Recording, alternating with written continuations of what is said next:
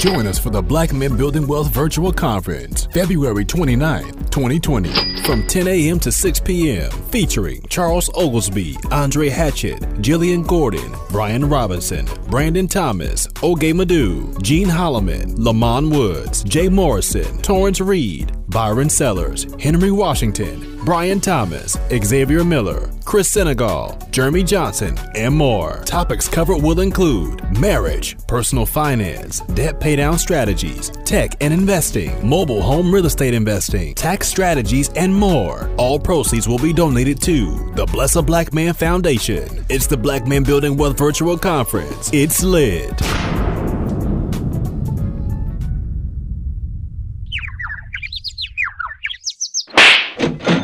We on the air, sugar. You're listening to Tweet Talk, a Black Wealth podcast. Build wealth, invest, own, and close the wealth gap. Now it's time to break down these financial concepts with your hosts, Mr. Top Millionaire himself, Charles Oglesby, and Raphael Husband. Tweet Talk. Episode 35. It's lit. Tonight, episode Kobe, because every episode is Kobe now. Mamba mentality. Right. So tonight we have a special guest with us tonight, Jeremy Johnson. On Twitter is what, Jay Johnson? Jay Johnson says, absolutely. Tell the audience a little bit about yourself, Jeremy. Okay, so real estate investor. Prior to that, I was active duty military until I met my real estate investing mentor while I was serving. And then, at a certain point, you get to a point where you're literally losing money by showing up to your day job, right? So, opportunity cost, showing up to the day job, then what other real estate deals am I not being able to structure as a result of showing up in boots? Man. So at a point I had to make a decision, which was obviously going to allow me to own it, pursue the path that was going to. Amen. That's cool. What do you got for him, Raphael? We already know who I am. Yeah.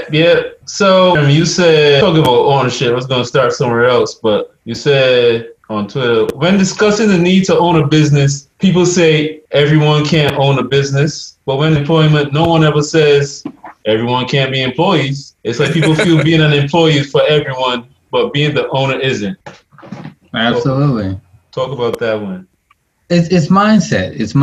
It's the belief that we're all qualified to work on, but we're not qualified to actually own where we work. And what people don't understand is that if you can do it as the employee, you can do it as the owner. Even if you use your same exact skill set and open a consulting agency where you're consulting the same person who's signing the front of your check, right?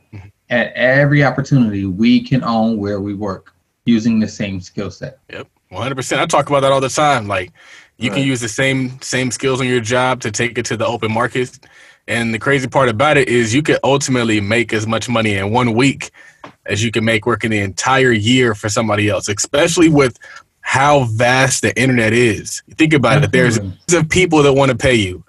If you just get 1% of that billion, not even 99, not 25, not anything major, 1% of a billion. I don't know that number, but I'm pretty sure it's a lot of people. And that will change. But you're over here. And then it also puts you in power, because then it's like if two of that you happen to get don't like you, but the other percent do, you can afford to fire people. But on the other end, when you only have one boss, you can't afford to. You got to tolerate the boss you might not like.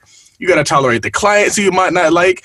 You got to tolerate your coworkers who you might not like. Like, that to me is one of the most demeaning parts of working a job.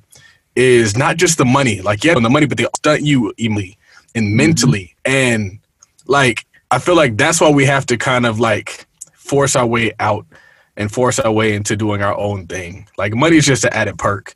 There's so many other, like you say, yeah. So yeah, it's funny you say that. I think today it was either Xavier Miller or Brian, the infamous CPA, was talking about how at your job you can't use your full genius because there's that one position that they want you in that they want you to do all day long, and you can't use your full genius at work, man. 100%, man. Can I talk on that? Yeah. So I just had, when I was in Houston doing the Lunch and Learn, one of the attendees, she was a doctor, nurse practitioner, right? Doctor level. That there's nothing else past that level.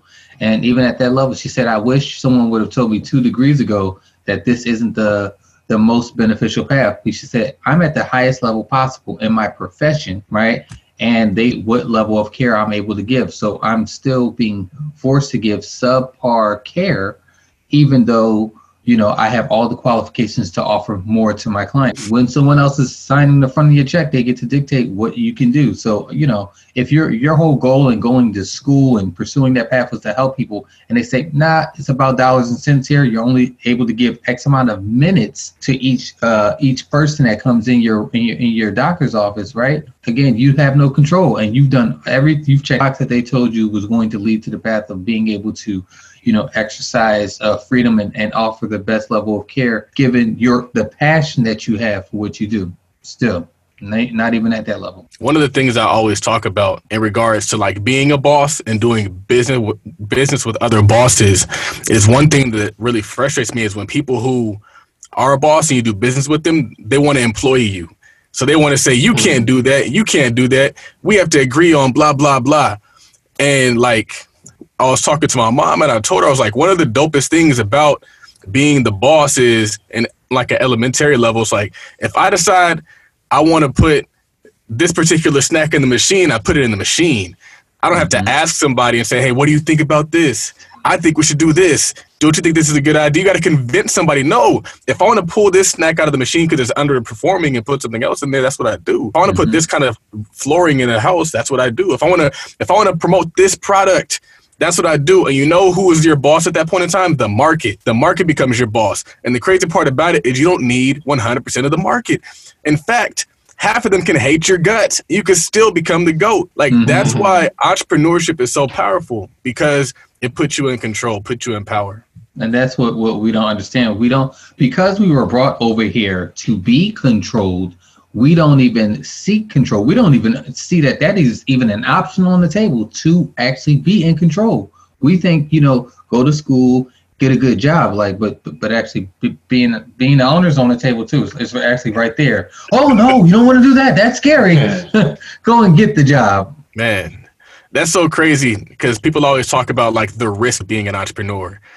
And I was thinking about how like it's actually not very risky. Like, when I was a young kid, I asked my mom, I was like, what is an entrepreneur? An entrepreneur is somebody who takes risk. Because back in the day, you literally had to quit your job to be an entrepreneur. You had to say, like, you know what? No more job. I'm going to go 100% start this business. Now you can get a running head start. You can start building that rich portfolio. You can start building that. So like when Jeremy, when he left his job, you already had assets. You didn't go to zero. You just went a little bit less than you already were. And so then it's like, if you can sustain yourself off of eating whatever diet you had while you sacrifice for that 6 months, then you'd be 100% free, because you had a running head start going into your big goals. Exactly. It's like, so while I was in the military, my job was military intelligence. So I'm sitting at this desk for 12 hours a day. I'm stuck to this cubicle for 12 hours a day. 2 different type of internets. When you're doing that particular job, you got high side, which is top secret squirrel internet. Then you got low side. That's regular Google, YouTube, Facebook, that type of thing. So at all times, I had one computer screen focused on my actual job, but I had a lot of downtime to actually, and my soldiers would know, Johnson he always has the maps, have the city map up, looking up addresses, looking up properties.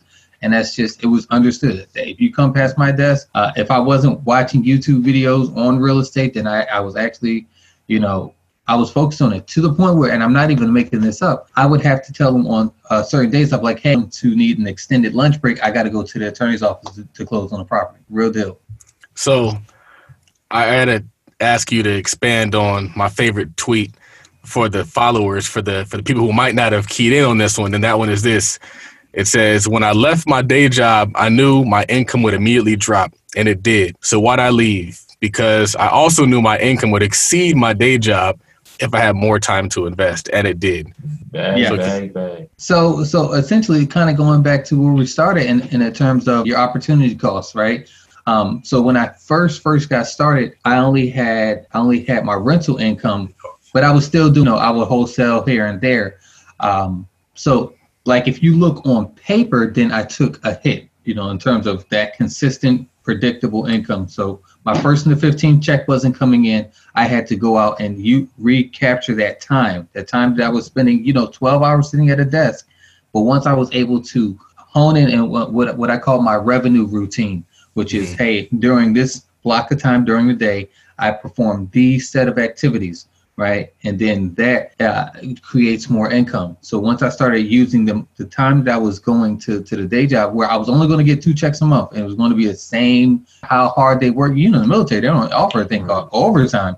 You get an overwork, but they do not offer you overtime, right? And so once I started using that time, and that's the thing, people don't understand how to monetize their own time. They don't know. And as proof, what are you doing on the time that you're home? If you're not making money on the time that you already have, you don't need more time if you're not maximizing the time that you already have. But at a certain point, if I'm maximizing the time that I have off work and I'm still not making the money that I need to make, then at some point you've got to make the decision. I need this time that my working hours need to become working for myself hours. That's a bar. So how long, what do those revenue activities look like, and how long did it take you from the time that you quit your job to kind of ramp it up? It's interesting because, like you said, I didn't go back to zero when I quit my job. And in fact, most soldiers will tell you, hey, you need to go ahead and file your disability, because you will, if you are disabled, then you will start to get a compensation for that. It took me to even file that, only because, to be honest with you, I was making so much money in real estate that, they were like, man, you're leaving money on the table by not filing your disability. I was like, man, I'll get to it. I'll get to it. So it took me 5 months. So as far as I never skipped ill at any point, I didn't. So I didn't, did my money take a hit in terms of the predictable income? Yes. But did it take a hit in terms of me being able to pay my bills or anything? Not at all. So what did you do first? Did you buy a rental property? What did you start doing first? Oh, rental property. So that's the thing. So wholesaling, I'm not opposed to wholesaling. I'm not opposed to the activity of wholesaling. I'm opposed to the belief of using wholesaling as just like the end goal, right? Because wholesaling, you're a waiter, right? Let's be honest, right? So you go to the table, that brings the meal to the table, but they're not actually eating. You go from the kitchen to the patron. And you leave with tips. That's in comparison to what that actual asset is worth. Wow. You leave with the tips, and you think that you won the deal, right? You leave with the tips, and then how dare you be a wholesaler, have wholesaled hundreds of property in your life, and you don't have a portfolio to leave behind for your own children? How do you have that conversation with them? Yeah. So you were wholesaling. I started off buying and holding, and just like any savvy investor, you're eventually going to run out of your own money. The lesson that I learned is that many banks don't like hood properties, which is where I prefer to invest. So my first property, they refinanced. It wasn't exactly in the hood. It was blue collar. The second property was to date still my best deal, where I bought it for $5,000, renovated for $13,000. So I'm all in for $18,000, making $600 a month. That's a 40% cash on cash return, right? 2.5 years. Every 30 months, that property pays for itself, right? So, but that one was in the hood. That's why I say your highest returns are always in your hood. In the hood, the bank was like, nah, we're not going to do that refinance. So now my back is against the wall. What do? Do I wait another 2 or 3 years trying to save up the money, or do I try this whole wholesaling thing? And it just so happened the first deal that I wholesaled, I made $6,000 in 4 hours, literally. From the time that I signed the first contract with the property owner, signing with the buyer, it was 4 hours. It was a $6,000 spread. So then I had to get back in the saddle. Before I got out the military, I told myself, hey, I need 2 more properties. And so that's what I did. I bought 2 more properties and, kept going from there. Do you ever going back to a job? That's an interesting question. The short answer is no. The long answer is I don't, unless I'm physically incapacitated because of my skill set and my ability to structure different type of deals. There's no one set way to structure a deal. And that's what people don't understand about real estate. So to answer your question, in no event, unless I'm physically incapacitated, I don't care what market I'm in, do I ever see myself not being able to structure a deal. There's just so many ways to skin the cat. I don't think I would ever need a day job. I just, life could throw us all a curveball, but I don't think I would be effective at a day job. I don't think that you could take someone with this mentality and with this skill set, and then, you kind of tell me what to do for $18 an hour. That's not going to work. This podcast is brought to you in part by InvestAtTheTeam.com. We have created the official merch of Generational Wealth. You have to shift your mindset from employee to you can fire me the boss. Always remember, no sacrifice, no reward. Hood Estates. Exclusive collection available at InvestAtTheTeam.com. Now back to the world's greatest podcast. Man, I got another tweet. Yeah. Raphael, I'm sorry for stealing your thunder, but I was talking about this on Twitter a few days ago, and it's this. Before civil rights, when black business ownership was highest, redlining determined where you could live and own businesses. After civil rights, when equality became, quote, equality, became being employed by and advancing in white businesses, redlining became unnecessary. Why? By abandoning owning businesses to be employed by theirs, we positioned others to control our income and what we can afford. Why redline if others already control what you can afford, from the house you live in to the phone you're using to read this post? Can you expand on that one for us? Absolutely. So the civil rights movement, we redefined what it meant to be equal, right? Before, equal mean you own a bus, I own a bus. Now it became I get to sit in the front of your bus. That's not equal. That's not equal. So you can't advance through askership. You've got to advance through ownership, right? If I keep asking you, please treat me right. please see me as a human being. Please, like you can't. No race has ever, no body of people, no demographic has ever advanced their cause by begging the right way. You see what I'm saying? So you've got to own, right? If I own and you own, I don't care what's going on in your bus because I got my own, and that's what to the point where we celebrate advancing in white-owned establishments. We celebrate being accepted by white-owned entities. But here's the thing: if they are the standard, then by definition, black-owned businesses become substandard.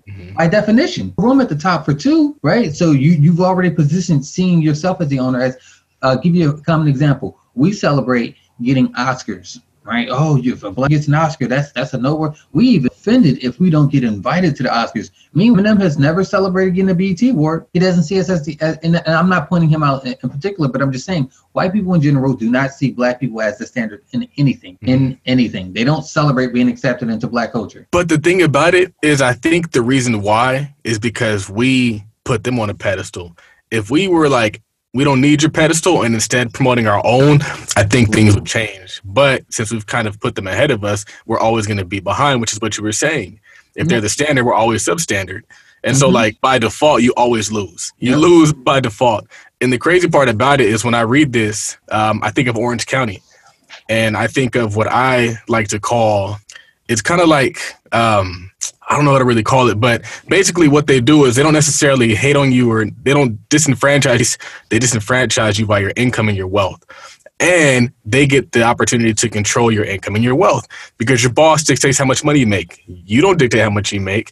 The market doesn't dictate how much money you make. They dictate it. And they also dictate how much your property is worth because you let them give you appraisals and tell you what your property is worth. And so then they dictate everything. They dictate what kind of loans you can qualify for, what kind of car you can drive, what kind of food you can eat, what kind of clothes you can wear. All that stuff they dictate. And what happens is they can shut you out of certain neighborhoods. Oh, this is too expensive for you. It's not because you're black. It's because the house costs $1 million. Oh yeah, I'm only going to pay you $40,000. So you just happen to not be able to live next to us. Like, you see it in Orange County where stuff is like 1.2 for a 4-bedroom house. I'm like, how is this that much money? Or in Northern California where stuff is $2 million for nothing, but they're not paying Roscoe that much money, and they're never going to pay him that much money. And that's the problem with allowing somebody to dictate how much you make through ownership, through being an employee, and through not bossing up and choosing yourself. I feel like, Jeremy, do you feel like, I don't know why it is, but I think like the military breeds accountability, and it breeds like no excuses, take responsibility, because I hear a lot of what your mentality is a lot like Xavier's, and he was in the military also. And then I come from a military family, so like your principles align with my principles, and I'm really trying to figure out why they align with my principles. Do you think the military kind of had a part in that, or anything else had a part in that, or where did you get this mentality from? Let's see. That's an interesting question because I secured my first business loan. I'm at business loan, but business license when I was 20. So that's before I joined the military. I think what I did learn in the military was discipline in terms of actually, because if you can wake up at, before the Lord to show up to PT every morning, right? then you know that you can't lie to yourself and say, oh, well, this is too early to show up, or this is because, again, you wake up as early as they need you to wake up, and you will go to sleep if and when they tell you to go to sleep. So if you're that for something that you're never going to own, it's not even on the table. The own is not on the table when it comes to the military, then how can you justify making an excuse not doing it for yourself? So I think that for sure, if you can wake up to be told what to do at 4:30 in the morning, then you can wake up and tell yourself what to do. Yeah. Raphael, what do you have for him, man? Yeah, so Jeremy, you said we perform based on the level of challenge. Regular school work and later working a day job, I did just enough. Studies, tests, and later owning businesses, I excel. You're meant to operate at the owner's level. Get here. Yeah, and it just depends on how important you view school. But the way that I view school was, someone tells you what to read and they take a test to prove that you read it, and then you go into the next chapter. To the point where I'm in regular school, and anyone who's ever went to school with me could tell. In fact, I have a yearbook now that my senior yearbook in high school. Teacher signed a book and she said, my hat goes off to you for being able to sleep and maintain good grades. So I could maintain good grades at will. I would literally go to sleep. There's one or two options going to happen if I'm in your classroom. I'm either talking or I'm sleeping. So, a lot of teachers didn't like the, being disruptive and that type of thing. So I would just go to sleep, but when it comes to something that you actually care about, where it's not a, perfunctory, read this book and then, come on, we live in an age where you can spark notes or cliff notes and, you don't even have to read and you can fly by in school. I mean, same thing with online classes. I would hope that online classes, you can get the electronic textbook, Control F to find all the answers on the test. You literally have access to the textbook and the test at the same time. Like, how can you not do well at that? It takes no effort to really excel in school, but it definitely takes effort to pursue what you're doing on the ownership level and to continue to do it. And you not only just make revenue, but you make revenue that provides for the lifestyle that you're looking for. Man, and it provides for your employees and their families. Like, that's the true goal. It's like, yeah, I'm making money from, but can I make enough money to start hiring people now? Like, that's the goal. And how many people can you put on? Yeah. Harriet Tubman wouldn't have been a famous person had she just escaped for herself. Plenty of people escaped for themselves. How many people came and brought others with them? Bars. Dang, that's a bar. All right, I have another one for him. It says, my job should pay more. Me, I laughed when I read this. It said, my job should pay more. Me, how much you make when you're off the clock? Eyes. Me, side eyes. Side eyes. Me, I think you should work on paying yourself more first. Can you talk about that?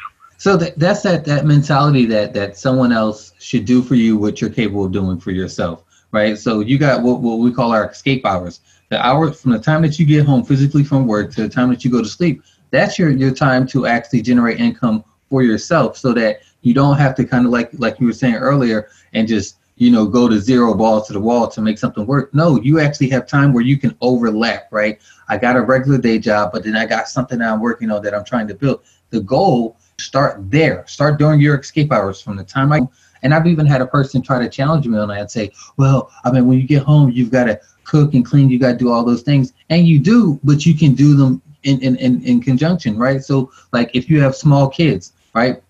If you're sending out offers, you can tell your kids, hey, draw this nice picture for the property owners so that we can send them out with letters. They're busy drawing, pictures until their soul's content and you're doing work. So can you still spend time with your kids and they see you doing this to build the business?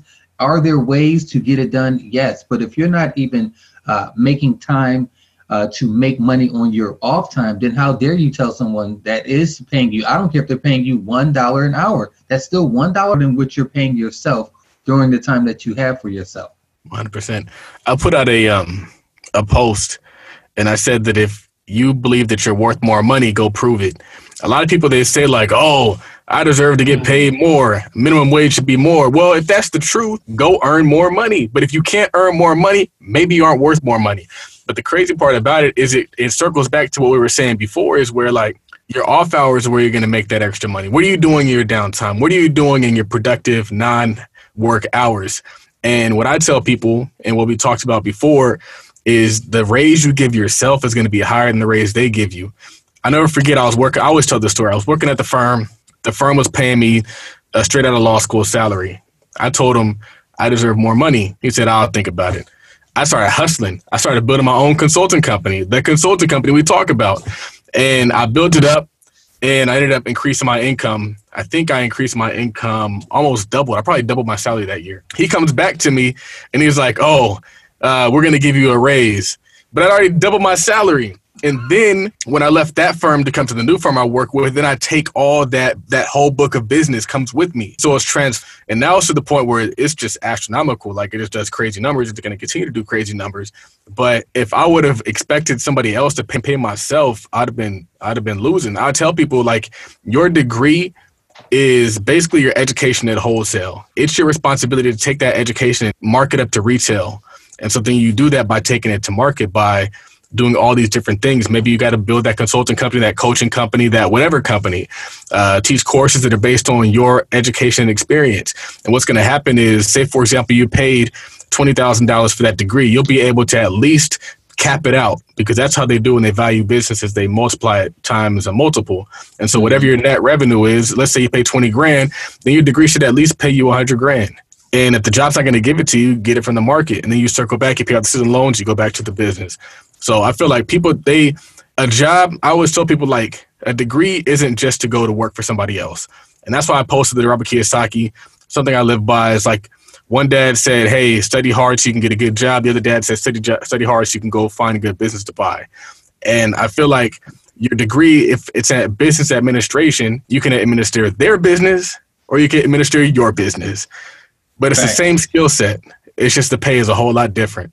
And it's a different mentality. And that's what people don't understand, that that's an employee mindset, or where you're literally asking for someone. It's called economic domestication. You can take literally any animal, and if you feed it regularly, it will stop looking for its own food. It will come to you, even though it's possible. That's what the zoo is. The zoo is full of animals that are capable of, if you were to set them free, capable of finding their own food. But they stay there. They don't attack the people who feed them, right? So it doesn't matter how mistreated they are. The lion is capable of killing the zoo owner, but, even though he beats me and mistreats me, he feeds me. So I guess I'm going to just sit here and stay. And you're capable of doing something about it. Man. That's what happened to us when you accept a handout at a job where you are capable of doing more and having more, but you don't want to bite the hand that feeds you, even though that hand should be your own. Right.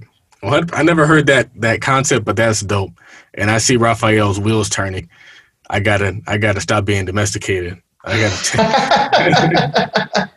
it. You had one tweet. This is like probably the last one. It's like you're gonna beat this over the head. But you said, Charles, most work because they are underpaid. If they are overpaid or paid fairly, they would be itching to do more work. This is what you must go into business for. A business will pay you more than you are worth. I love this shit.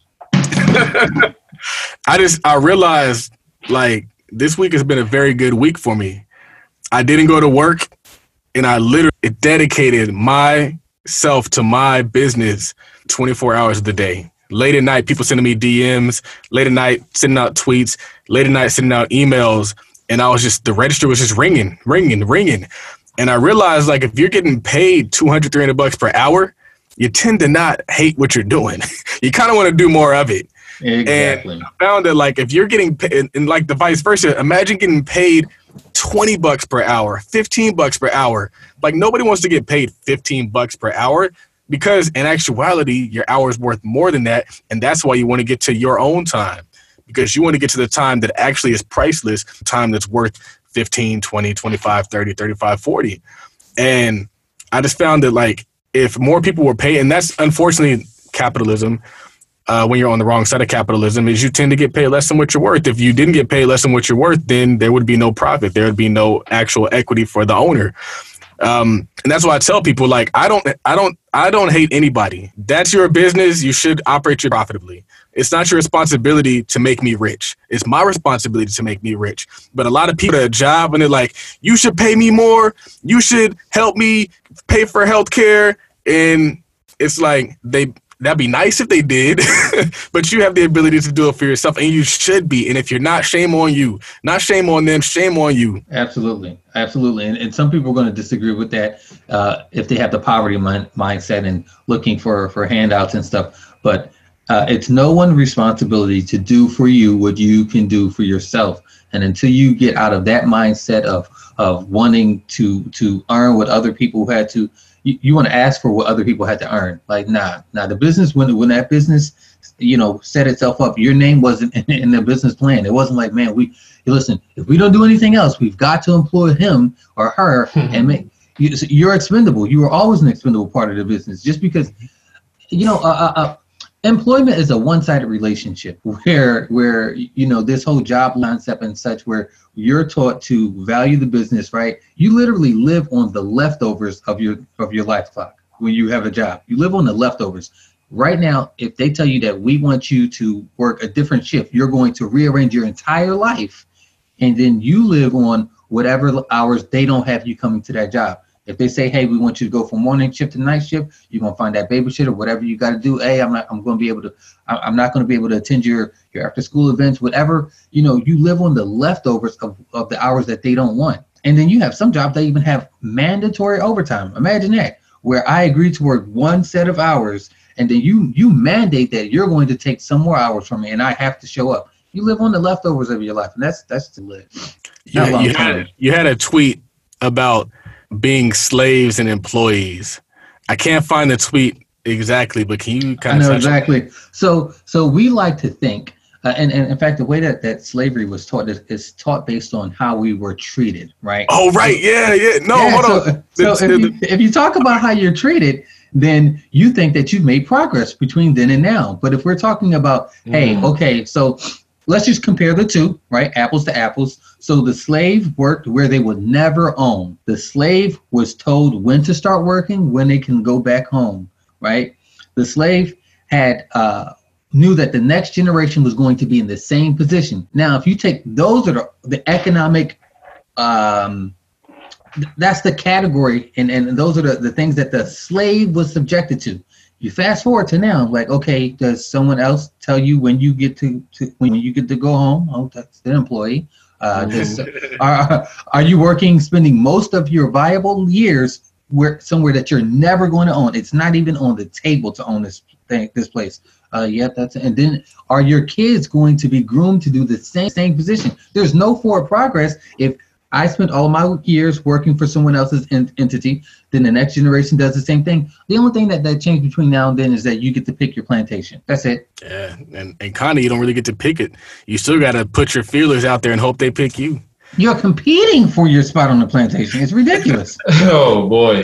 No, but it was even deeper than that. You said, and I remember it now, you said when you were a slave, you got free housing, you got free food, you got free clothing. Now you work for payment, but you got to pay for your shelter, housing, pay for your food, you got to pay for your clothing.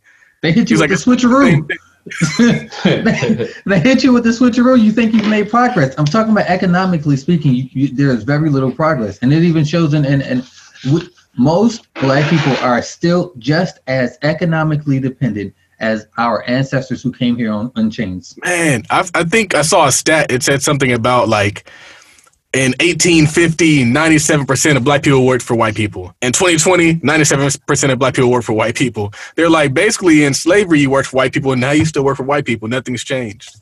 Exactly. But if I tell you that, slavery was about mistreatment, which it was, I mean, that was a part of it. But slavery itself is economics, right? It's using human capital for your own personal gain. Whether I pay you or not, I'm still using your capital. The only difference is like we've discussed is that the payment that you think that you're getting is still going to the things that they already provided you. So they hit you with the switcheroo. You get to I'll give you a paycheck knowing that most of it's still going to end up back in my pocket because I control all the housing, right? Mm-hmm. I control most of the housing. I control your food markets. I control everything that you now have to use that paycheck on. I'm the head of that as well. So, and then it circles back to the redlining. Because I don't pay you enough to ever be my next door neighbor, I don't have to make any laws on the book. Because now you prefer to allow me to dictate what your life is worth. Yeah. You know what I mean? You prefer it now. I mean, if no one could talk you into wanting to be the owner. Mm-hmm. Speaking of economics, if you guys haven't watched the Harriet movie, have you seen the Harriet movie? I have not. No, so I haven't seen it. The crazy part about it is off watching it because the reviews weren't good. Everybody was saying, "Oh, you didn't know there was a black slave catcher and he was chasing down Harriet," and they made it seem like the black slave catcher won and he took Harriet back. Like, no, actually, the black slave catcher got shot. But like, I feel like there's an agenda behind pushing people to not see it because it's probably the best slave movie I've ever seen. It was the only slave movie I've seen where the slaves were the winners. They beat them every which way. And so in regards to economics, one of the things that I found was interesting about that movie is they would demean the slaves. They would call them the N-word over and over again, but their wealth was contingent upon how many slaves they own. How can you be worthless and also the substance of somebody's wealth? That doesn't make any sense. That's like saying cash is worthless, but oh yeah, I can do everything I want with cash. And so I thought that was very interesting. I want people to watch that movie because it was empowering. And it was empowering because I'll never forget, I put out that tweet talk like, I believe that slaves could have walked off the plantation, but they didn't because of their mentality. And the big part of why I said that was because of the Harriet Tubman quote, where she said, I could have saved more people if they knew they were slaves. And so I made that quote and they're like, oh, well, they couldn't run because they had horses and they had guns and they had dogs. And I noticed in the movie, Harriet Tubman was strapped. So I was like, you make it seem like we can't get guns too. Like we can't get dogs too. Like we can't get horses too. And I bring it up because the same is true now. People will give you all the reasons why we can't, why it's too hard, why it's too expensive, why it's impossible. Like we can't do what they do. Like we aren't better, more talented, or even just as intelligent, as talented as other people. We can do what they can do. That's a Jeremy Johnson principle, in my opinion. And I just had to touch on that. People that mentality of it's first off, when it comes to your freedom, your very freedom. Like, hey, if you're not willing to die for it, then you already have the slave mentality. That's a real life thing. Like, if you're not willing to, one of my favorite person. Like, if I could meet any person a lot, will be Malcolm X. And if you kind of review a lot of my tweets, they stem from the mindset and the methodologies of Malcolm X, of self-sufficiency, not begging for a seat at the table. Just build your own. Like, you know what I mean? And this is my honest opinion. This is just my honest opinion. I believe right now that they could approve slavery and you would have a mass, black people would show up to the field and pray for a savior. You have people that would literally just capitulate. And I just believe that we're capable of more than that. Are there statistical data to show that there's a disparity between where we are economically? Yes, but you're never going to catch up by working for them, because by the numbers, I've got to make at least 3 to 5 times the revenue that I'm paying you in order to justify employing you. So you're never going to catch up if they're making more money off of your human capital than you're taking home to your own family. So you've got to start to, at some point, you've got to bet on yourself. Hey, if you can create a routine that I show up and do every day, and as a result of that routine, money is made, I can do that for myself. I don't need someone to put the chains on me and tell me I'm only worth X amount of dollars an hour. Man, fire. Yeah. Raphael, what do you have for him, man? So, Jeremy, you said me discusses investing and creating generational wealth. Them, everyone can't be wealthy. Me, what does that have to do with you? Your name isn't everyone. Yeah, it's just that whole excuse thing. Like if I'm having a direct conversation, that's just like when you ask about or you address a person about something that they did, and they're like, "Well, I'm not perfect." We know that perfection isn't real, but what does that have to do about what we're discussing right here? The same thing when it comes to business ownership and progressing. When people start diverting the conversation from, hey, why aren't you wealthy? Like you specifically.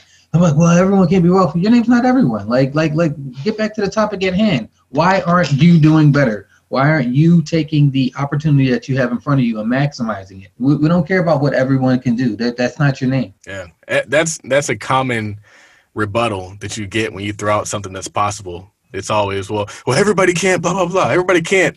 It's just, I think it's like deflection. People just don't want to take exactly what it is. That's exactly what it is. Todd Consulting presents the Vending Machine Business Webinar. You can only have one job, but you can have as many vending machines as you want. This is your chance to see how we do business and how you can start your very own vending machine business. Avoid the mistakes we made and start winning. You'll be shown how we find, negotiate, buy, and manage our vending machine business, generating thousands per month, and how it has unlimited scale. To find out more details, hit us up on the link in the bio, on Instagram at Partner with Millie, or on Instagram at Todd.Capital, or just head over to Gumroad.com/Todd Capital.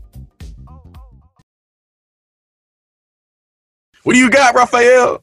So, Charles, you said these days I can do deals without partners. Still finna work with my people, though. What's interesting is I was thinking about that because we're looking at two acquisitions that could do pretty well for us. And I was thinking, like, I could get one myself or I can get both and it'd be a no-brainer. And so it's kind of like that whole mastermind concept. And what I realized over the weekend is, like, the club and the group economics thing that we have is a mastermind. And I was listening to Rick Ross, and he was talking about how, like, in a mastermind, you can do more with your group than you could do in your lifetime. And he was also talking about how, like, you get to share the resources, the intelligence, the connection work with that mastermind. And the investment club is effectively a mastermind group because we're all working towards that end. And so for me, I was like, I could spend a bunch of money to make this happen, and that would be great.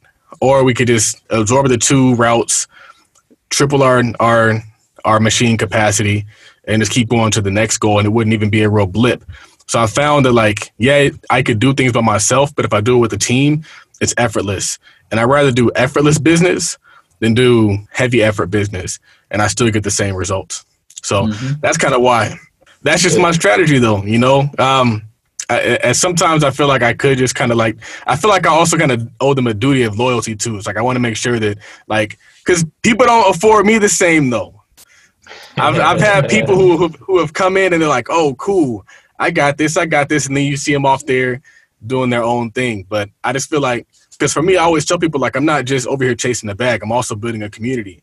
So it's like, for me, it's more so about everybody winning, everybody eating, because it's that's how you do repeat business. That's how you do repeat business. When you ensure that that everyone at the table walks away full, that's exactly how. And like you said, it's a community effect, and every other community understands this principle. Asians understand it. I work with Israelis. Jewish people understand it, right? Everyone else understands it, and people talk about all the vices and the downsides of the Black community and such. But if you're not doing anything to help fix it, then really, why are you even having this discussion? Yeah, it's speaking of the Jews. There's a quote in a book, and it was talking about how, like, Jewish people always have people who want to do business with them because they always make sure they eat. It's not a matter of, like, this is mine. I'm eating over here. You can starve. I believe in abundance, and I feel like the mentality that you have to get every crumb out of every deal, even if you have to overcharge at the deal, I think it's a scarcity mentality. You think there's only one deal in this whole world and not a whole city full of homes. And so that's how I approach things. Talking about scarcity, that's literally how you bring out the animalistic behavior in human beings. And it doesn't even have to be real scarcity. It just has to be perceived scarcity. Case in point, if anything happens in the Middle East that might affect gas prices, or when Katrina hit and affects the gas, people will go out and fill up their cars and fill up their gas containers because they think that there's going to be a scarcity. That's how you bring out the animalistic. And so once you have a demographic of people operating under a scarcity mindset, what happens is there is no coming together because everyone's looking out for themselves, right? So if you want to keep the Black community divided, just introduce perceived scarcity. There's no scarcity of money. They're printing it every day. There's no scarcity of money, but I just got to get you to believe that there is a scarcity, and then I'll watch you fight each other for when limited. So true. Yeah.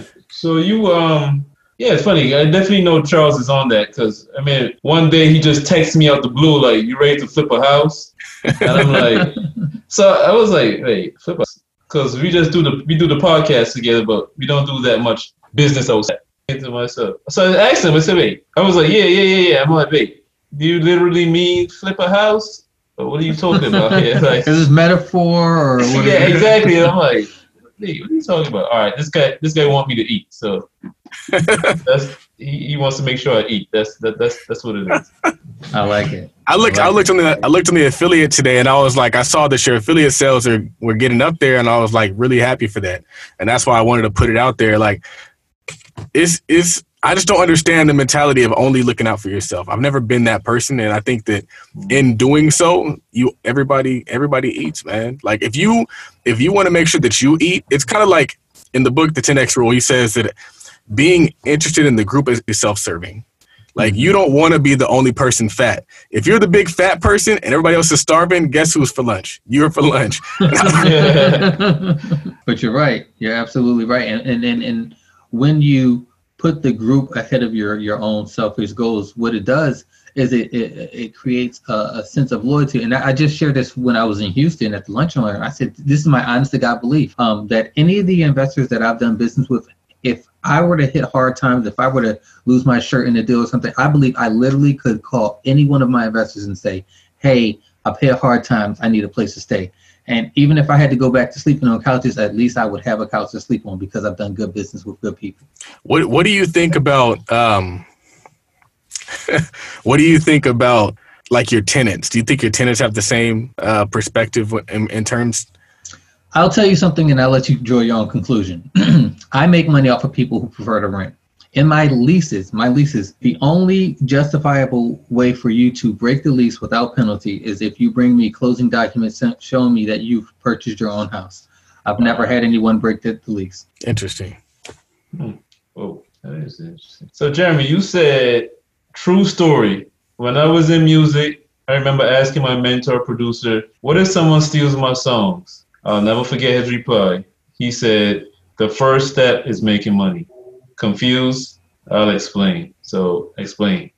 So what he pretty much said, and what I picked up, I picked up what he was putting down, which is this. A lot of times we think of when we are starting a business or starting to invest, and we always think of worst case scenarios and what if this happens and what if that happens. Here's the thing. Nothing matters unless you're making money. You've got to get to that point first. Then we can worry about all the what ifs and you know what I mean.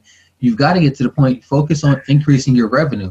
If we're not having that conversation, similarly, I had it was three guys that were thinking about starting a partnership so they can start investing, right? Good agenda. But then it was like, yeah, man, we're having, one of the guys called me up and say, hey, what do you think about this? We're having all these arguments about what to name the group and whose office to hold the group at and stuff like that. And so I just stopped him. I said, hey, wait a minute. Are y'all making money? He said, no, not yet. I said, we have nothing to argue about. Listen, until you check that box, all of the what ifs and what could have happened and because here's the thing. You're already on the worst end of the deal. Like people talk about, I would invest, but there's a lot of scammers out there. The biggest of them being your employer. They're scamming you right now.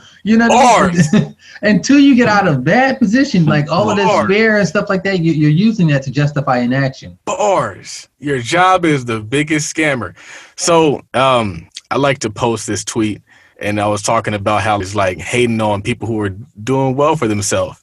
And they like to kind of pick on like Chris Johnson, and they like to say like, you can't spend your gross income because they see he's doing very well online right now. Mm-hmm. And I'm like, he knows he can't spend his gross income, but I'd rather have $100,000 a month and only being able to spend $50,000 of that $100,000 than a $5,000 a month or a $4,000 a month or a $3,000 a month or $2,000 a month. Another is they're talking about taxes. They're like, oh, well, I hope you're paying taxes, all that money you're making. And I'm like, I'd rather have tax problems than money problems. Like I realize like people will hold off getting rich because they don't want tax problems. It's like they hear the Puff Daddy line, more money, more problems. And they're like, I don't want more money. I don't want more problems. I'm like, when you got more money, you also got the money to take care of those problems. If you have tax problems, you hire a CPA. if you have a lot of money because you've been that successful in business, you've gone and actually made the money, and you might have potential a lawsuit. Well, guess what, brother? You got insurance. Guess what, brother? You have lawyers for that. Like, that's why they say that business and investing are a team sport, because when you get to a high level, you got to have a team to protect what you build. And so then you're hiring the best who are going to help you get your tax liability down, who are going to be knowledgeable on the laws. You're not taking your big tax problems to H&R Block. You're not taking your big legal problems to Prepaid Legal. You literally hired the best. There you go. I haven't heard about them in a long time. But it's like people, it's just another way to justify being poor. I don't want tax problems. I don't want legal problems. I'm going to just stay small because I don't want those big old problems. Like, bro, like the book Millionaire Mindset says poor people are smaller than their problems. Rich people are bigger than their problems. It's not a matter of whether you're going to have problems. It's a matter of, are you bigger than them or are you smaller than them? Exactly. It's no different from people who are on public assistance, and this is not shaming them because my mother was on public assistance at one point, right, when we were younger. But they literally, and I even have tenants where they won't work above a certain amount of hours because it will take away from their housing voucher. So I'd rather stay poor just so I can continue to get the handout. And I'm not shaming public assistance. I think that it's a wonderful program if you use it as a launching pad, not as a pad to lay on. Yeah, that's one of the saddest things. I always talk about that, how people will intentionally stay broke so they can get a tax refund. And I always told people, I was like, I don't want a tax refund. I want to get a refund every month. I want that windfall every month. I want that windfall as often as I want it. And when you take that mentality, that's what you get. You get the windfall every month. And you can decide or buy that purse for your wife want to do. But you're not over here living this life where 11 months of the year you're living broke so that you can get $5,000. Like, is that all you're worth is $5,000? Wow. I'd rather that doesn't even make any sense to me, but people do it. And that's one of the most important, that's one of the most frustrating things about me is those programs kind of foster poverty because they punish you if you win. So if you win, they're like, guess you're homeless now. So somebody was like, why would I want to win? I don't want to be homeless. I'd rather just remain poor. Why would I want to win? I don't want to not have my EBT. I want to remain poor. I don't want to win. I don't want to not have whatever voucher I have coming or all these different programs I have. I'm just going to stay small because being big is too much work. I don't think that people understand the importance or the responsibility, or maybe they just don't, you have a responsibility to move the next generation forward. And it's pretty hard to do looking for the handout and thinking that being self-sufficient, going back to being economically domesticated, right? Where because this handout is being given to you, you don't want to do anything to mess up the handout, not understanding that I have the capability to do far more than this handout can ever do. Like if the handout was the real win, then the wealthy people would be seeking it, but we're not. The crazy part about that is I was going to ask you about reparations, and I still am going to ask you about reparations, but my question and then what you just said about getting your own handout, it kind of answered itself, because I always talk about how like people can look for reparations, but like if we look for reparations, then people like Terry, who created a course and made $1 million last year, like she actually would be losing money, because if she didn't do that, she's not going to get $1 million a year. She's not going to make 125 grand trading in January in South Africa like she did. Chris isn't going to be doing what he's doing. The Spurgo kid's not going to be doing what he's doing. We're doing great things. Erica doing what she's doing. The list is countless. Like the list of African-American wealthy people on social media right now that are like new rich, not like inherited rich, not like I went to college, got a good job, I'm a lawyer rich, like is astounding. And I feel like we've seen a run up in the last 4 years. That's my kind of take. But my question for Jeremy is, what's your take on reparations? Because I'm genuinely curious. I believe reparations is owed? Yes, but without understanding how money works, it will just be transferred right back into the hands of power, right? Because if you think that your status in life is tied to materialistic things that other people are selling you, right? The money that's in your savings account will soon be in their checking account. 100%. But then I think that we as a people owe it to the next generation more than white people owe it to us. And the only reason I say that is because we can't control when and if they'll ever cut that check, but we can control the check that we cut our family. So if you're talking about what someone has what is owed, I believe that the first priority of being owed anything is I owe it to the next generation. What am I leaving behind to them? If and when that check comes, great. I'm going to depend on it. 100%. Yo, it's the Options Trading Workshop presented by Tide Capital. Learn the fundamentals and advanced trading strategies that allow us the chance to earn $20,000 in side money in 1 year while working a job and running multiple businesses. That's right. Learn the what, the where, and the how of options trading in this exclusive webinar. To find out more details, hit us up on the link in the bio, on Instagram at Partner with Millie, or on Instagram at Todd.Capital, or just head over to Gumroad.com/Todd Capital. What do you got for him, Raphael? Yeah, so Charles, you said, I always say do what works for me, you do what works for you. However, I think it's lame to drag and insult someone for doing something different. Man, we do that a lot in the Black community. One of the things that really frustrates me is like people will see something they disagree with and they'll just insult it. And they'll say it's dumb, it's stupid, it doesn't make any sense. And that's one of the things that doesn't jive with like conventional wisdom. Automatically, you're dumb. And so I had a question. I was like, how come people, instead of saying, I don't understand this, they just say it's dumb? Because the issue was the whole Greg, I don't use his name. It was a whole, like the concept of an individual saying, use a line of credit to pay for a car. And so Twitter was like, that's crazy. Why would you do that? That's dumb. And I'm like, you guys are asking a millionaire why. You're basically insulting a millionaire. You're insulting somebody who employs hundreds of people. Do you employ hundreds of people? Are you a millionaire? Maybe it might be wise to ask him why as opposed to insulting it. Like for me, I've always kind of taken that stance. When I was a young person, I always looked to the elders. I was looking at my aunts and uncles. I was taking their marching ways. I was talking to my mom just like 2 days ago. And I was telling her, I was like, yeah, you're like responsible for why I'm this way. And she was like, well, the difference is you listen. Like when elders talk, I listen and I do what they say. But I have family members who didn't necessarily do that. They thought they knew more. They're like, oh, yeah, I don't know what y'all talking about. And so they would not really pay attention to their parents. And my wife is the same way. My wife, she listens to her parents. The reason why we're both where we are in life is because we just listen to our parents. We didn't reinvent the wheel. Like, I've taken it a step further, but I at least did what they told me to do. And so I just feel like when people hear wealthy talk, like if Jeremy tells me to do something and he's where I want to be, I'm not over here like debating him down or arguing him down like most people do him probably. When they come to him for advice and they want to debate him or argue him, I'm like, he's where you want to be. Therefore, there's a difference, right? You can either be, you can be better. And a lot of times you can't be both. And, people leave with their ego and stuff like that, and they want to be right? And they're not trying to be better. And so I'm focused on being better. If you got the information, like you're saying, if you're in a position that I want to be in, hey, let me open up my notebook. But I'm not trying to be right. I'm trying to be better. And it just depends on what is your end goal.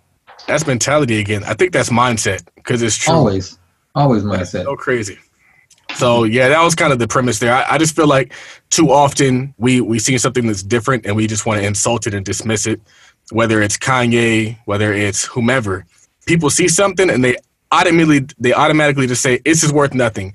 Meanwhile, Kanye's done so many amazing things over the past year, 2 years, become a billionaire, created this huge following. But because his political views are what his political views are, all of a sudden he's canceled. That's crazy to me. Meanwhile, we'll uplift somebody because they make a great rap song and their political views are the same as yours. Meanwhile, they're over here convincing kids to drink lean, smack women with their penis. Like, I feel like that aspect of the culture frustrates me so much because we'll dismiss somebody for disagreeing. And I've been on the other side of that. We all know my views aren't the most widely accepted. And I've been canceled multiple times, been dragged multiple times. Meanwhile, I'm over here putting everybody on. I'm over here helping everybody. I literally live a life of service. But I'm canceled, but Future's not? How does that sense? Well, it just depends, right? Because you're going to be canceled by people who probably weren't following you to begin with. So in which case, was there really a loss? My brother told me something years ago. He said, no matter what you believe in life, there's a support group for it. If you believe in doing the bare minimum, there are people who are like, yeah, man, let's do the bare minimum. If you believe in doing the most, you know what I mean? And so you just got to identify what support group I am. And then once you identify, hey, this is the group and this is the tribe that I'm with, I'm not really worried about what the other tribe is doing. It's not that I hate the tribe, that I'm shaming the other tribe. But listen, I'm too focused on what in the direction that we're all moving to really be concerned with. So it's kind of like they used to ask Malcolm X, did he hate white people? Which is, I'm focused on building the black community. I don't even have time to discuss what's going on in your community. And so you just got to identify, hey, this is my tribe. This is my focus. This is where we're going. Anyone else who's not going in that direction, you know what I mean? That's them. Let them do them. But, you know, so as far as the council culture, the people who counseled you were probably not going in your same direction to begin with. So facts. That's facts, man. Man, R.I.P. Malcolm X. If you guys haven't seen that documentary, check it out. Yes. I read the autobiography. I think I read it into it, and I might have read it again. It is amazing. And I watched the movie, of course. That's easy. But the book is life-changing. Check out the book. Absolutely. What do you got, Raphael? That's the first audiobook. Just little fun facts. So audiobooks used to put me, I don't know, I couldn't pay attention. I like to actually highlight and take notes on the physical book. The first audiobook that I successfully got, I was actually driving to and from New Orleans, was the autobiography of Malcolm X. And another little fun fact for the viewers, right? So my personal home, I don't have any pictures hanging up of family, friends, loved ones, or anything. The only thing that is in a frame in my house is a newspaper clipping from Malcolm X. True story. Wow. So, Jeremy, you said, as a general rule, I don't listen to people who don't look like me when investing in the black community. Why? They'll say in areas of war zone, so no one wants it, fool their funds to buy it, and leave you with the crumbs at your own table. Absolutely. I'm not, you know what I mean, to the dentist for mechanical advice, right? I'm not going to go to white people for what to do in a black community. It's not, you know, I am black and I know what our community needs, and I know I have the skill sets to provide it, and I'm not going to be talked out of it by a person who's just going to turn around and implement the same things. The only difference is they have a different objective. They have the objective of changing the demographics of that community and kicking the people out. Now, at the same time, I believe in low income mentality. So I don't make housing available for low income people. I make educational programs available to get people out of that low income category. I don't believe that we're servicing the black community by making it easy to stay in poverty. I don't think that is a service. Now, I understand that, you know, the poor will always be among you, but we don't have to be among them, right? You get to choose. You don't get to choose your starting point, but you definitely get to choose your finishing point.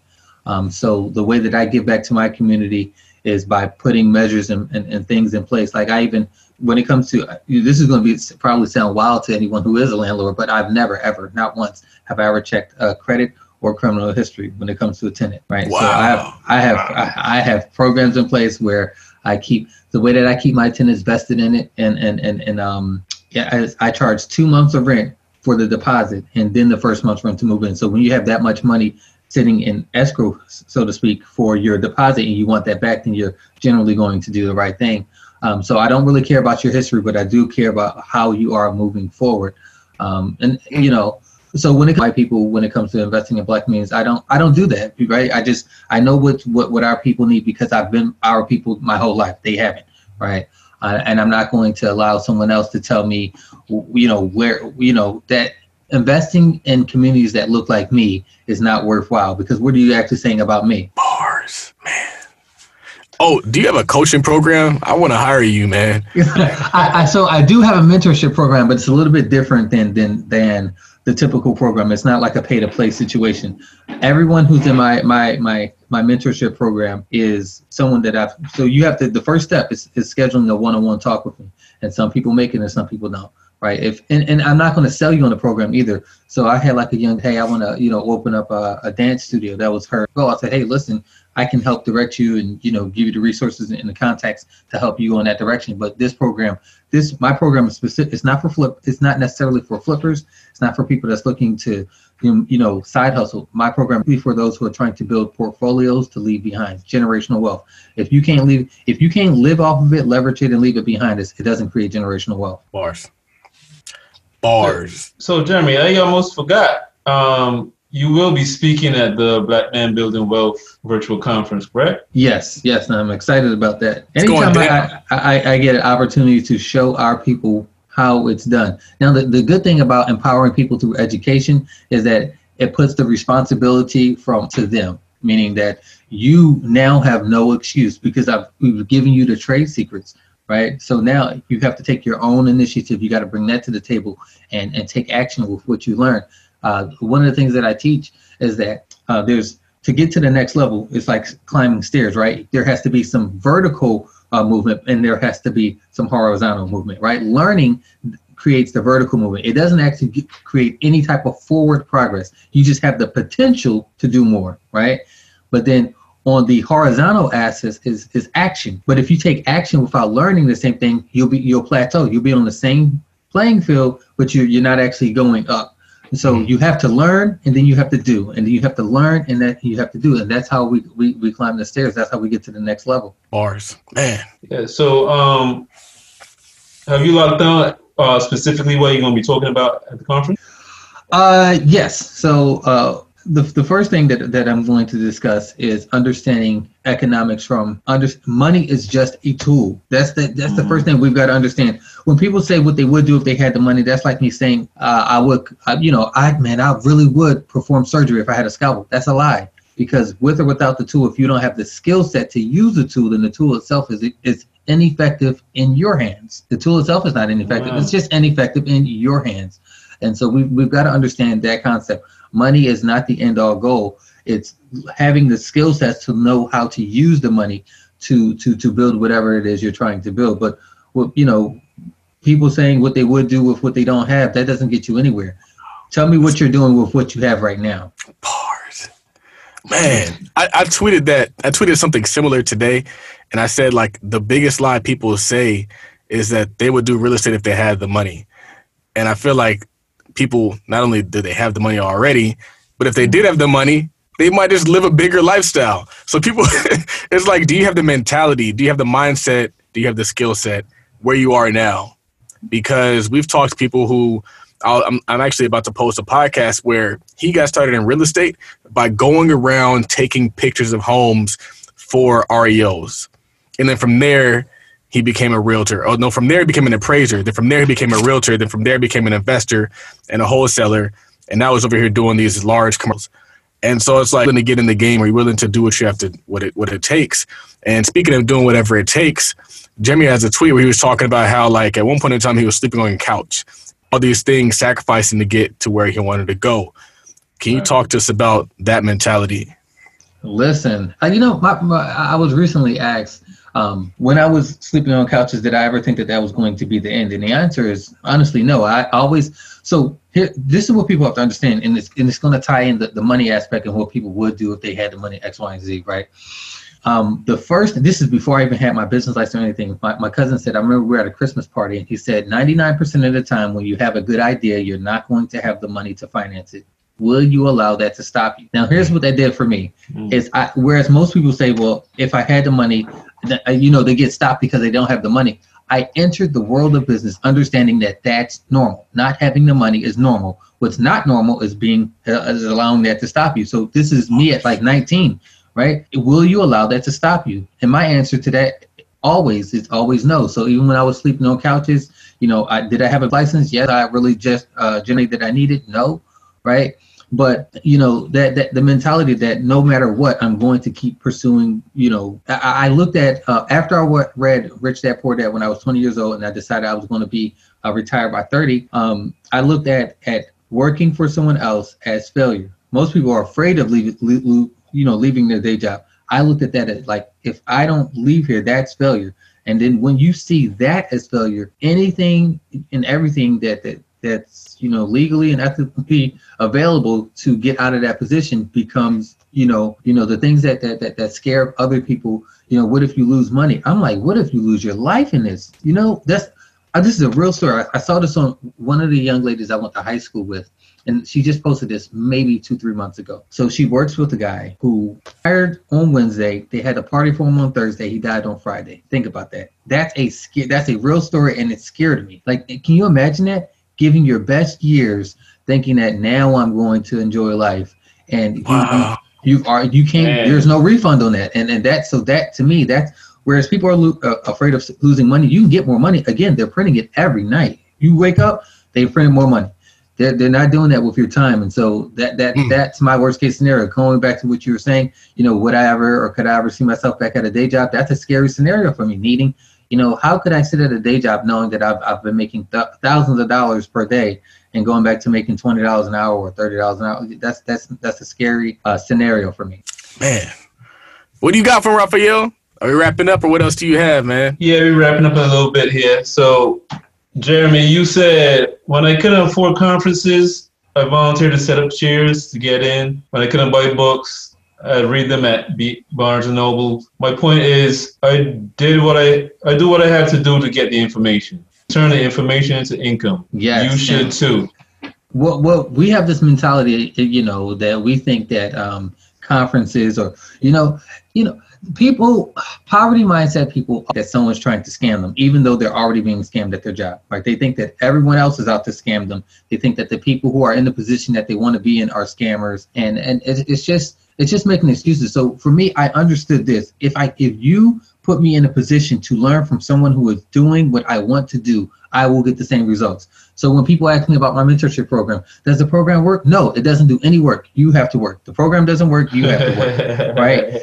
But it's not to the point where you take responsibility for your own results that you're actually going to get results, right? If I think that, that's like me going to the gym and saying, hey, does this gym work? No, it doesn't. It doesn't do any work. But if you come here and you put in the work, results, and if you got to treat education the same way, I'm going to go to this conference, attend this mentorship, get this coaching program, whatever it is, I have to get the information, and then I am responsible for that income. That information into income based on the actions and the sacrifices that I'm willing to make and take. So a few quick points. Hopefully I don't forget them when I expand on the first one. But I found that there's a true hack in volunteering to do things. Because, so say, for example, you can't afford to do something like go to a golf tournament. There's a man in Santa Monica. It was a Tiger Woods sponsored tournament, and they actually have volunteers. But what I found is when you're a volunteer, you get to go on the side doors. You get VIP treatment. You're behind there where the artists are. You get in early. Get people out to leave. You don't have to leave. It's actually a better experience to volunteer. You get in there for free. And so I want people to realize, like, there's a lot of value in volunteering. There's also a lot of value in just doing whatever it takes, man. And that's one thing that I hear from Jeremy. He did whatever it takes. And then the last thing is that I feel like when you're an entrepreneur, it's your responsibility to just learn a lot, because it's kind of like that you're the only resource you really have.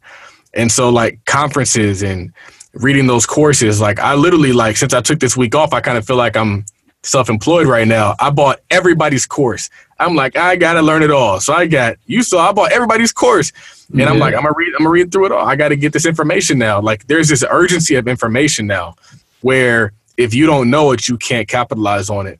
Versus when you have that job, it's just like, if you don't know it, you can still get a paycheck.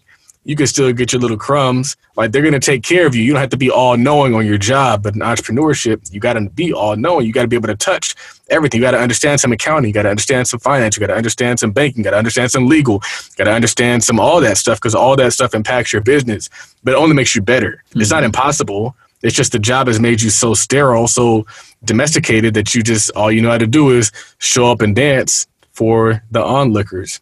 Absolutely. Going back to what you were saying, you're absolutely right about there's more value in being a volunteer, because I used to go to the music conferences that way, helping to set up tables and chairs and stuff like that. And so I've talked to Jazz O. True story, a little sidebar. So I remember, this is years ago, I was standing next to DJ Cannon from the Affiliates. Did not know who he was, right? So I'm literally, like, I could high five him. I'm that close to him, standing right next to him, passing out programs. He's signing autographs and stuff like that. And so, at that time, I was into business, like understanding how the music business worked, right? And so I asked one of the people that was getting an autograph for him. I was like, hey, who is that? I'm trying to keep it low because I'm full of black people and I don't know who this person that's signing. You don't want to be that guy who doesn't know the celebrity standing next to you. And he's like, oh, man, that's DJ Cannon. I was like, oh, for real? And I'm thinking to myself, who's DJ Cannon? I didn't know. Is that the guy who says Cannon? Cannon, yeah. Yeah, and so I'm standing right next to him, but I wouldn't have had that opportunity. So you're having these conversations backstage, as you're saying. I remember Alpha Mega was at that same conference. Fast forward years later, I'm now So the affiliates were working with Grand Hustle, and fast forward, I was speaking on the music panel as a guest for the marketing segment for Grand Hustle's music conference back in I think it was 2008. So yeah, going from volunteer to speaking on the panel, but it started from the volunteering and doing what you have to take to get your foot in the door. Stop making excuses. No one can cash that check. Yeah, yep, absolutely. Yeah, and like we were saying, get that information. Get your tickets for the Black Men Building Wealth virtual conference on Eventbrite. Charles, are there any Mambo Legacy tickets left? We might have a few. They've been selling like crazy, so we might have a few. Yeah, if you go on the Eventbrite and you search for Black Men Building Wealth virtual conference, there's an option for the Mambo Legacy tickets. Only $24. You can't beat that. You got Charles, you got Jeremy Johnson, you got Ogie Money Madu, Xavier Miller, Andre Hatchett. There's a whole bunch of people there. You gotta get the tickets now. And we're donating all the money. So like I told somebody I'll do it for free if we could, but I don't feel like people would really value it to the level that they should if we did it for free. But we've already identified one charity. Tim Jackson has a charity where he mentors young African-American men in Texas.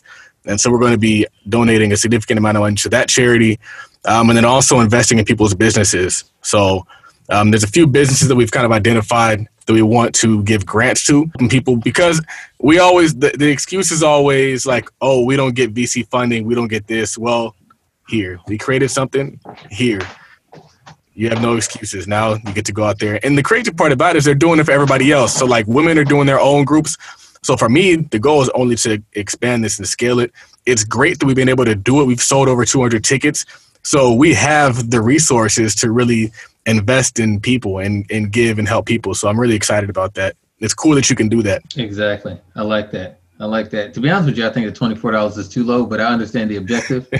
Really, because I remember being at the On the Run tour, and now you got to understand. Now this is me at this concert, and I don't have to go to work the next day, right? And my tickets are so far in the back. I'm pretty sure the row behind me was the parking lot. Like it was, what I mean? And I see people, I see us downstage, and I know that their tickets got to cost a few $100s, and I'm not, shout out to Beyonce and Jay-Z. It was a wonderful concert, but I also understand that we value entertainment more than education. And so when it comes to a Beyonce ticket, you'll spend $300-$400 and you know what I mean, and not think twice when it comes to education. Oh, $100 for this conference? I'm not so sure. And it just kind of points back to mentality. So yeah, and they leave with nothing. They go to Beyonce and they leave with nothing but memories. Like I said, it was a great experience. But will that, if you're saying that, hey, my objective is to do this now you're always going to have the naysayers who say you can do both, and then you put them on. Have you been to conferences, concerts? And then you got the not everyone can do it. The deferring, but that's neither here nor there. Yeah. As soon as this is over, I'm chopping up certain things and putting them on the gram because folks got to get this. Yeah. So we're gonna end a pleasure. Always a pleasure. We're gonna end this off with a couple of tweets from you guys.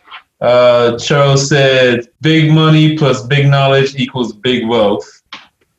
So keep that in mind. And Jeremy, we're going to finish this off with two of your tweets. You said, moral of the story, to change your life, first change what you consider to be normal. And the other one was, true freedom is controlling your W's. What you do, when you do it, who you do it with, and a favorite for travelers, where you do it. So get your tickets. Make sure you follow us on Twitter, Charles Todd Millie. You can follow him on Twitter at Todd Billy, TODDBILLI. Follow Jeremy Johnson at J Johnson Says. That's J Johnson _SAYS. And you can follow me, Raphael, at Work Money Life. And follow us on Instagram at Tweet Talk Podcast. And anybody you want to shout out, Charles? We always got to shout out the friends in the show. Erica Classy Climb, Hood Estates, Charm City Buyers, Terry Gioma, Trade and Travel, 24/7 Watches, 17th Watches, Soul for Soul with his podcast cases or his AirPod cases. Right. And I think team definitely shout out Yep. Shout out to Invested the Team and Donald the Voice. And also check out the options trading workshop and the upcoming vending machine course that we're dropping soon. We'll have links in the bio. So it's going down. We changing the world. I told somebody like the goal is to just take all this education and then bring it to the people and they do what they do with it. If we can help you get a passive bag or an investment bag, something to free you from that 9 to 5, then our job has been done. So that's what we're here for. Indeed. Any parting words, Jeremy? I would say what I always say. I want to see you win, beautiful people, but more importantly, I want to see you grow. All right. So for episode 35, Raphael and Charles, Tweet Talk. Also episode Kevin Durant and Kobe Bryant. We are out. Yo, this is your boy, Donald the Boys. The Boys. And that's right, if you're listening, then you know a little bit of my swag, my production. I'm a voiceover artist, podcast producer, and also a little bit of a creative. And I want to offer you a special offer for this podcast listenership. That's right, head on over to DonaldTheVoice.com. And if you need any kind of commercials, promos, or advertisements, then I'll be sure to hook you up. With prices starting as low as $50 for a fully produced commercial, I'm willing to give you the best value that you can get anywhere. So once again, head on over to DonaldTheVoice.com, and I look forward to talking to you. And now, back to the show.